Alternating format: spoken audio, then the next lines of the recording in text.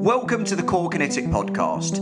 My name is Ben Cormack and I will be your host. The Core Kinetic Podcast aims to bring you clinically relevant information on topics throughout the clinical world, also some very, very special guests along the way, bringing you their expertise. We hope to deliver this with fun, flexibility, and also some good, solid, old-fashioned evidence. Nothing in this podcast constitutes medical advice, but we hope you enjoy it anyway.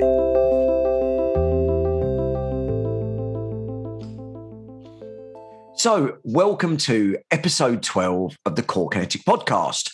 And this one is going to be slightly different to celebrate a year's worth of podcasting. And actually, it's not a year, it's over a year, because I'm not as good as some people at being very, very regular every month putting out a podcast, but it's there or thereabouts. I think it's about 14 months, but that just reflects me perfectly. So we are going to do it a bit differently, and it's going to be an Ask Me Anything. Now, I put out on social media a little while ago, if anyone's got some questions they want to ask, then, please send them to me, email, message, whatever, and I will do my best to answer them. I got a bunch of different questions, but I've selected 4 that I felt most confident in answering, and I think have a real broad brushstrokes to what we do and what we talk about here at Core Kinetic.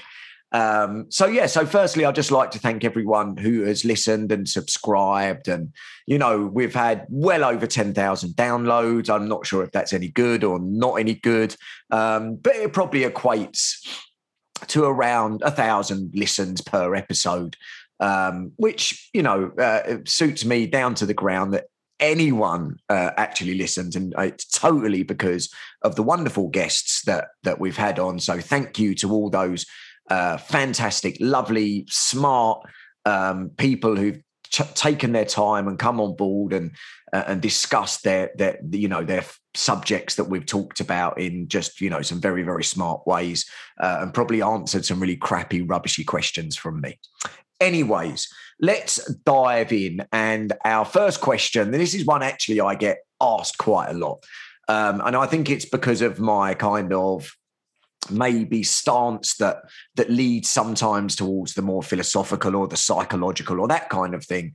And it's the classic question: do biomechanics matter? This is actually a question that I'm going to say I really hate this question, because I actually don't really understand the question very well at all. So I don't actually understand what people mean when they ask or use the term biomechanics. Do they mean, which component of biomechanics are they talking about? Because if you pick up a biomechanics book, or something like your Neumann's kinesiology book, which was a classic that I bought about 15, 18 years ago, you pick up a book that's got biomechanics in it, and it talks about physics. It talks about some really, really complex mathematics. There's quite a lot to this biomechanical thing. Apparently, you can even do qualifications in it, like degrees and masters and PhDs. So when people say, does biomechanics matter? What I actually think they mean is they probably mean movement. But obviously biomechanics is much, much more than that, loads more than that. So it is about movement, but it's also, about axes of rotation and, various other, physics and Newton's laws and all these other things that I probably should have paid attention a little bit more to, your classic, moment arms and all these other things that really, really smart people know lots about and I don't know that much about. But, I think most people do mean movement when it comes to this. So really the question people are asking is does movement matter? So if you were to ask me, does biomechanics matter? And I'd say, well, it's a huge field. I mean, they wouldn't be this huge field if it didn't matter.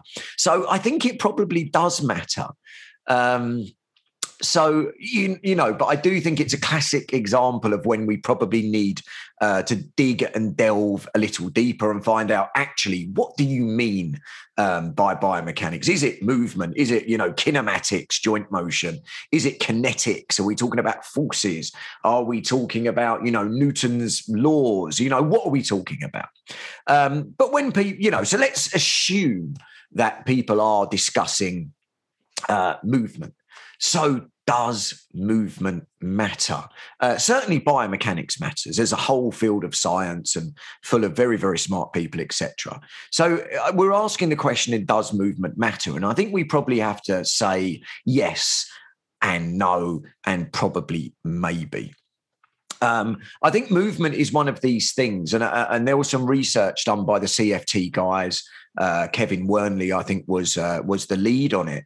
And they looked at this question. They wanted to find out, with the people that they were looking at, do changes in movement correlate with changes in the outcome? And they measured various things. I think some were more movement, kinematic related. I think some were kinetic related, like, forces, etc. And they found exactly the enlightening answer of sometimes yes and sometimes no. So, we just don't know. So I think we have to view movement as a very individualized thing. So for some people, you will play around with moving differently, and you might not change any way that someone moves, but something changes somewhere, and they feel better. And then for other people, they could change what they do entirely, minimize how much motion they get, or, we might increase, how much variation or variability people get. And there's some really interesting research that came out this week, actually, that I think it was a systematic review. I saw it on the Physio Meets Science guys. So shout out to those guys out in Germany. I saw it on their feed and I downloaded it, and like lots of papers I've downloaded, I hadn't quite got round to reading them all. I don't know if you do that as well. So you kind of download about 40 papers a week, and then you probably read 5 or 6. And I think that's a good ratio. But there was one that actually, looked at movement variability and found that, that there were some correlations with back pain. Now, is that chicken or egg? Is it cause and effect? For some people, it will make a huge difference to them, and for other people, it won't make a huge difference. And this is where it starts to become a bit hazy, because we can't say that something will have an effect for everybody or on average. It doesn't mean that it won't have an effect for someone, which is really, really tough. And this is really, the big difference between what we have as population level data that we need, absolutely, but it doesn't predict or guarantee what will happen for an individual at a clinical level. That's, I think, why sometimes we do need this little bit more individualized research that actually looks at two variables within an individual to see if there is a correlation. So that CFT work was really fantastic at doing that. And so we have to say, do biomechanics matter? And again, it's a yes. It's a yes and a no. But is it just biomechanics is the question? Is it just movement? Movement is more than the mechanics, isn't it? Are our biomechanics a reflection of our state of mind and how we, how we operate? There's been some, other research, I think some Deborah Fowler research that's, made some correlations between levels of fear and how slowly we move and range of movement and these type of things. So really our biomechanics are not just mechanics, are they? We are measuring them in a mechanical sense. So we are using biomechanics to measure motion. But do those biomechanics it's not just mechanics they're reflecting, the full smorgasbord of interrelated subsystems that human beings are, who operate in this wonderful biopsychosocial, inseparable kind of, way that we can't always boil down into these discrete little entities that are separate, are they? Well, as I just said, discrete. So do biomechanics matter? Well, definitely if they're a reflection of human beings. But we have to appreciate that isn't just about movement. It's actually about, it's about us as people, our level of confidence, our level of fear, how confident we are to use our body in certain ways. So, when we do see correlations between some what you might call psychological factors or cognitive factors and movement and the mechanics, you have to say, well, it's not really just mechanics, is it? So do biomechanics matter? Well, as a system of measurement, absolutely. But the question is, can we change those mechanics without changing other things? And then can we change other things and that changes our mechanics? And that's where I think things start to get really kind of messy. An analogy I always think of, or something, a story that reflects this is, imagine if we are walking by the side of a river, or we're walking on the top of the Empire State Building and there's no fences anywhere, and we're wandering along. Would we walk the same as if we were walking on an entirely flat sports field? That our environment and how we perceive that environment actually shape and affect our mechanics. So if I'm by the side of a rushing river and I'm going to paint a very, kind of graphic picture here. So the torrents of water are foaming and bubbling. And, we're thinking, if I fall in here, this is it. This is curtains. This is over. Are my mechanics going to be the same as if I am, just on my own street or in my house or in a perfectly safe environment? So our mechanics are not just fixed. They are constantly changing according to the context that we're in. And that's the most interesting thing, is that I think we have to appreciate that biomechanics are not just mechanical.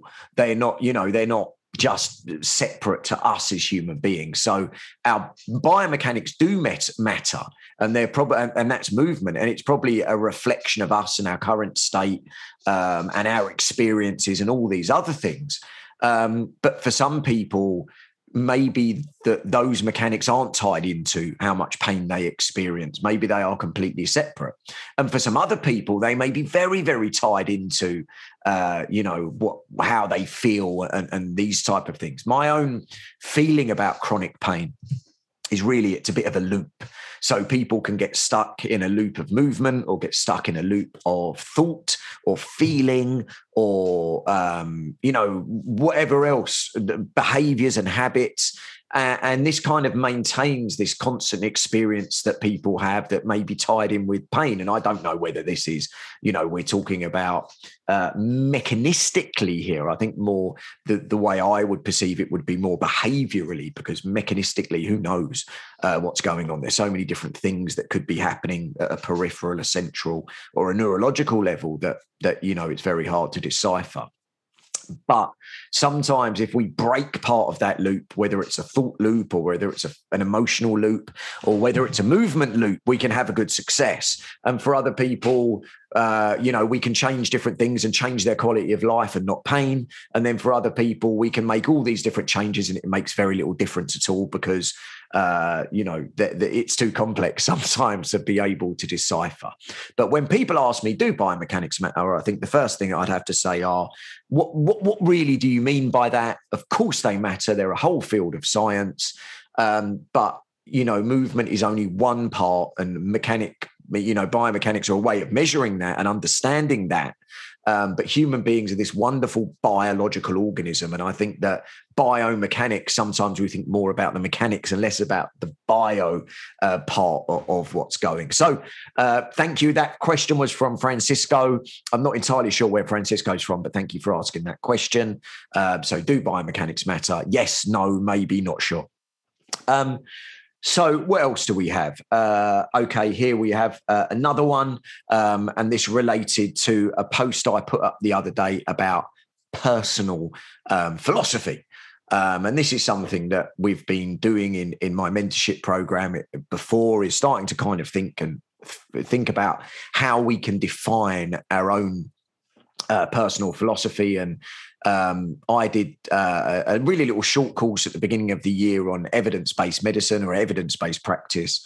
And I think we have to think about what is our philosophy in relation to evidence, for example. So, some people are very, very empirical. If it's not, quantitative numbers, RCT, double-blinded, triple-blinded, whatever. Everyone's blinded. You can't even read the paper because you're blinded. It's that's very much one philosophical take on evidence-based medicine, and you could say it's a philosophy of not much philosophy in terms of thinking about these things too much. It's a very Humean type of data-driven empirical type of perspective. So our personal philosophy, I think, is really what we're about when it comes to how we operate and function in this rehabilitation environment space. And so, philosophy sometimes I think is a little misunderstood. Really, it's just thinking, isn't it? It's thinking about thinking, and how we generate our knowledge, epistemology, and these type of things. And, we have lots of these philosophical terms that I actually think alienate people quite a lot, if I'm being honest. Sometimes there's his own kind of academic elitism, I think, when it comes to philosophy that maybe turns people off when it should, really should turn people on. And actually, if we cast our mind back to episode 3 or 4 of the Core Kinetic podcast with Roger Carey, we talked very much about defining, our philosophy in relation to evidence-based practice at the beginning of university. So rather diving in and, as I did many years ago, looking at, contingency tables and different equations and, all the statistical bits, actually we're saying, what is our philosophy when it comes to evidence-based medicine? Now, I really think that we should define our own personal philosophy when it comes to rehab, when it comes to musculoskeletal practice. What are the things that you think are important? What are the things that you think are relevant? And that could be to do with evidence and how you look at evidence. It could be to do with your treatment style. It could be to do with, various other things in your clinical practice. Some people are very biopsychosocially driven. Other people are more, maybe more traditionally biomedically driven. And that's part of our philosophy. Some people may be, driven by a person focus. Certainly that's part of my philosophy, mostly because I'm not very good at, some of the other stuff. But I've always felt I'm okay at relating to people and talking to people and being with people and communicating with people, not over egging the pudding. You don't need to have done a million communication courses to be good at communication, because there's good communicators out there that do it naturally. But not to say you shouldn't go out and do a communication course, but don't think that you can't work on your communication or think about your communication or be better at it, unless you go on some, ACT course or this course or the other course. They might be very beneficial. Are they necessary, I suppose, is the question you'd have to ask. But just taking a moment to define your own personal philosophy, I think, can be a really valuable thing, because it's saying, who am I? What do I think is important here? what guides me. And I think often we can get a bit lost in the uncertainty of clinical practice. Like most of the time when I'm talking to patients, I'm thinking, what the hell is going on here? I have no idea. So let's just ask some more questions and dig in a little bit deeper. I don't know if anyone else ever feels like that. It's just you're on a bit of a kind of, especially I think there's so many different variables that now we have to think about, that sometimes it can be lots of different things going on, like a big spaghetti carbonara, isn't it? Trying to untangle all the threads and, trying to get biopsychosocial and understand all these different things can be really, really difficult if we're being honest. But, that difficulty and that uncertainty actually is again part of our personal philosophy, isn't it? We get to a point where we can say, actually, I'm uncomfortable with that. Lots of other people are probably uncomfortable as well, even if we are going to be, biomedically driven, there still aren't always clear signs and symptoms to make a structural diagnosis, if you like, are there? So imagine throwing lots of other things into the mix as well. And, it really does start to get overwhelming sometimes, actually, if you expect it to be clear cut and you get all the answers very, very simply and very, very easily, So the whole point of having a personal philosophy is kind of thinking about, who am I? What has made up my experiences? How do I kind of start to define the way that I do things? What do I place importance on? I think that's the big question, isn't it? What do I place importance on? Is it, listening to the patient? Is it trying to find a diagnosis? Is it, something else? So many other different things that people may find important. So for me, a personal philosophy isn't about some Greek dude or Roman dude or French dude who's telling us about their philosophy and knowing their philosophy. It's about trying to discover ourselves a little bit more and take a little bit of time to do that. So that question was from Dieter. I'm going to assume that that's a German name. But, people can just be from anywhere, can't they? Anywhere in the entire earth. But thank you for that question about, kind of defining personal philosophy. So another one was, how much pain neuroscience education do you need to do? And this is a really interesting question. This is something that I've been talking about since about 2016 or 2017. And I've written a few blogs on it that are on the site from back in the day in the mists of time.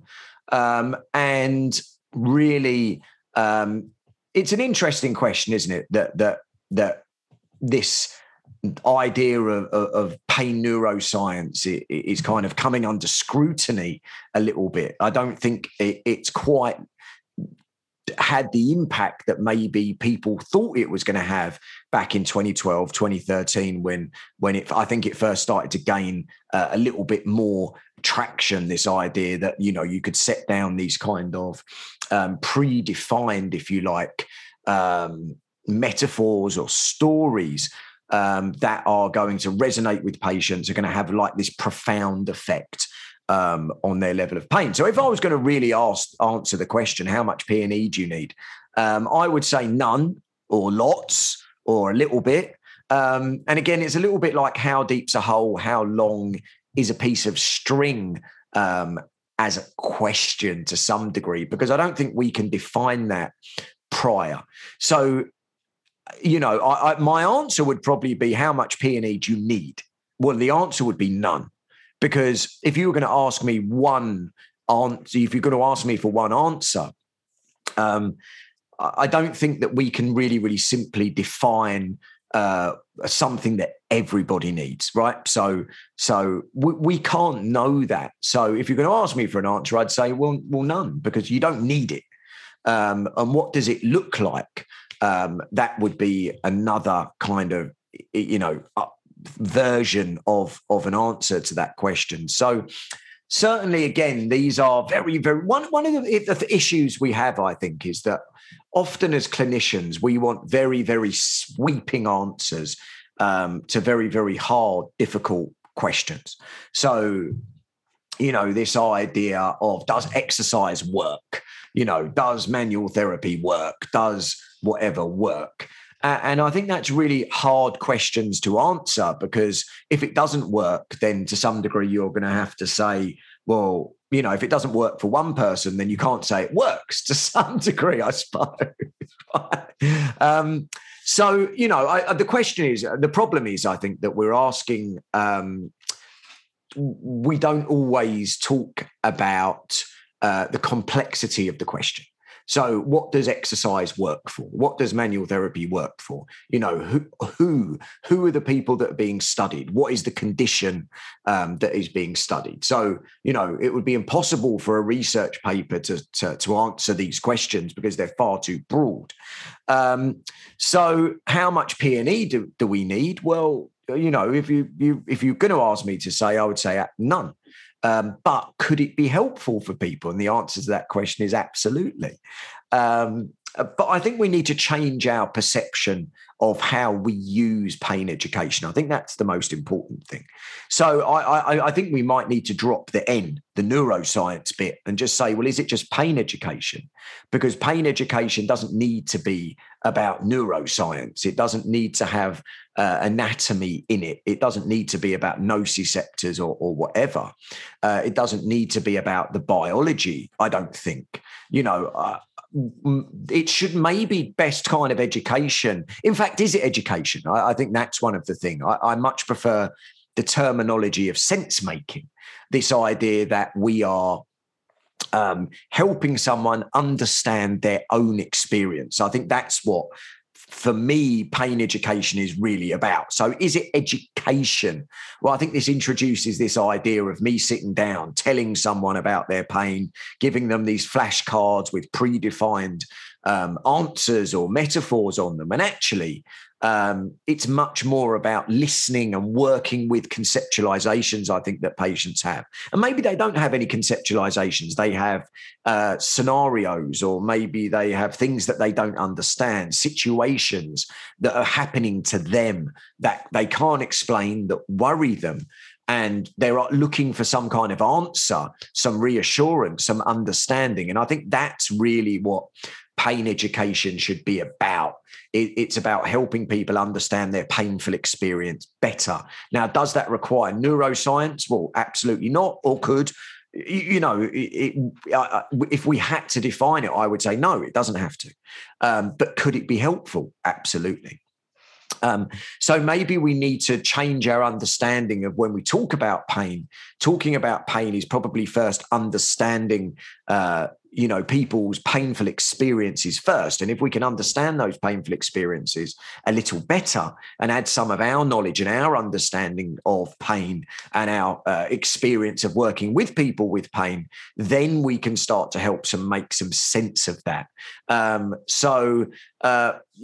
Does everyone need a sense-making experience? And I would say to some degree, yes, that understanding someone's painful problem, their own understanding, is probably one of the most important things that people are looking for. People come to us, yes, because they want pain relief, but they also want to be able to make sense of the problem that they've got. And by making sense of it, we can de-threaten it. We can start to let it affect us less across this whole biopsychosocial spectrum, whether that's our quality of life, whether it's our actions, whether it's our engagement with valued activities, all of these different things. So really, I think everyone needs some sense-making around their problem, right? So some kind of element of understanding. They want to understand it better, especially if it's starting to generate worry and concern, which it can do a lot of the time. Everyone needs some sense making, or potentially needs some sense making.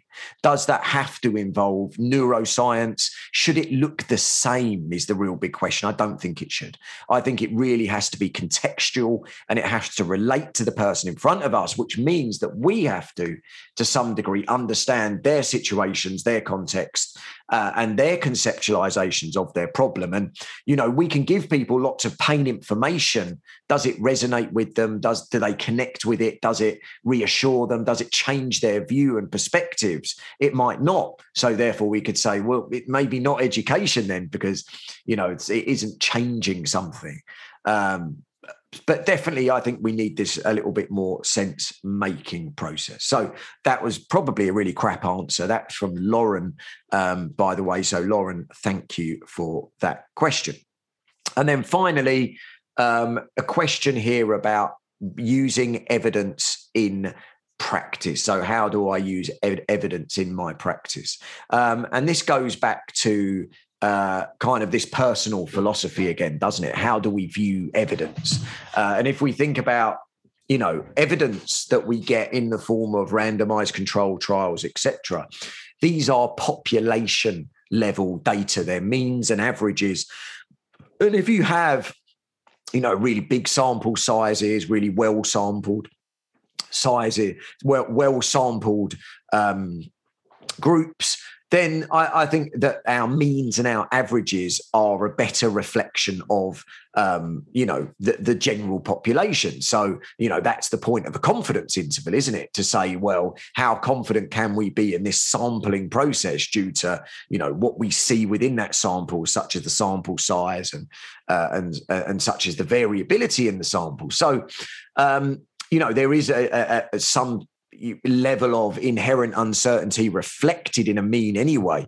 But, my personal philosophy when it comes to evidence-based medicine is what happens at an individual level is still important.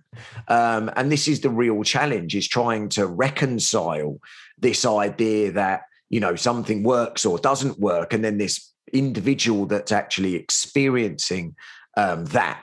And, sometimes these people might not be reflective of the mean, or might not be reflective of the group that was studied within a research paper. And it's really trying to reconcile these two things. But, I think we have to get to a point where we're comfortable with trying to reconcile these two different things together, this individual in front of us with their personal experiences, their stories, their lived experience of the condition that they're suffering from. And then this population level data that we have that's controlled and much more about the efficacy often of a specific intervention. And it's very, very difficult. It is what it is. But I think we do need to expect less from population data sometimes. I think it comes back to what we were talking about earlier, or I was talking about earlier, with a personal philosophy, that, if you expect people to respond exactly like they do in a piece of research, then I think we've misunderstood the human condition and the level of variability that we have as human beings. And, some people would say we are very similar as human beings, and I'd agree, but I also think we're really, really different as well. So again, this is a bit of it's one of these situations you get into where almost it's contradictory, that you could view it in one way that human beings are very, very similar. And you'd have to agree, we are strikingly similar in lots of behaviors and physicality and physiology and stuff. But then also, there's this nagging thing in the back of my mind that says, actually, we're really bloody different as well. And we talk differently, and we've had different experiences and different lives and these type of things. We exist in different socio-economic environments. And if you think about things like the social determinants of health, well, you could say two really, really similar human beings stuck in two quite different social environments actually seem to have quite different outcomes. If you look at social determinants of health, it seems like a big deal. So, even though we are similar, we're also quite different as well. And we can really be quite different to the mean. And I don't know if there's an answer here, actually, in all this kind of crap that I'm talking. I don't know if there is an answer, or how you really do reconcile the individual and the data.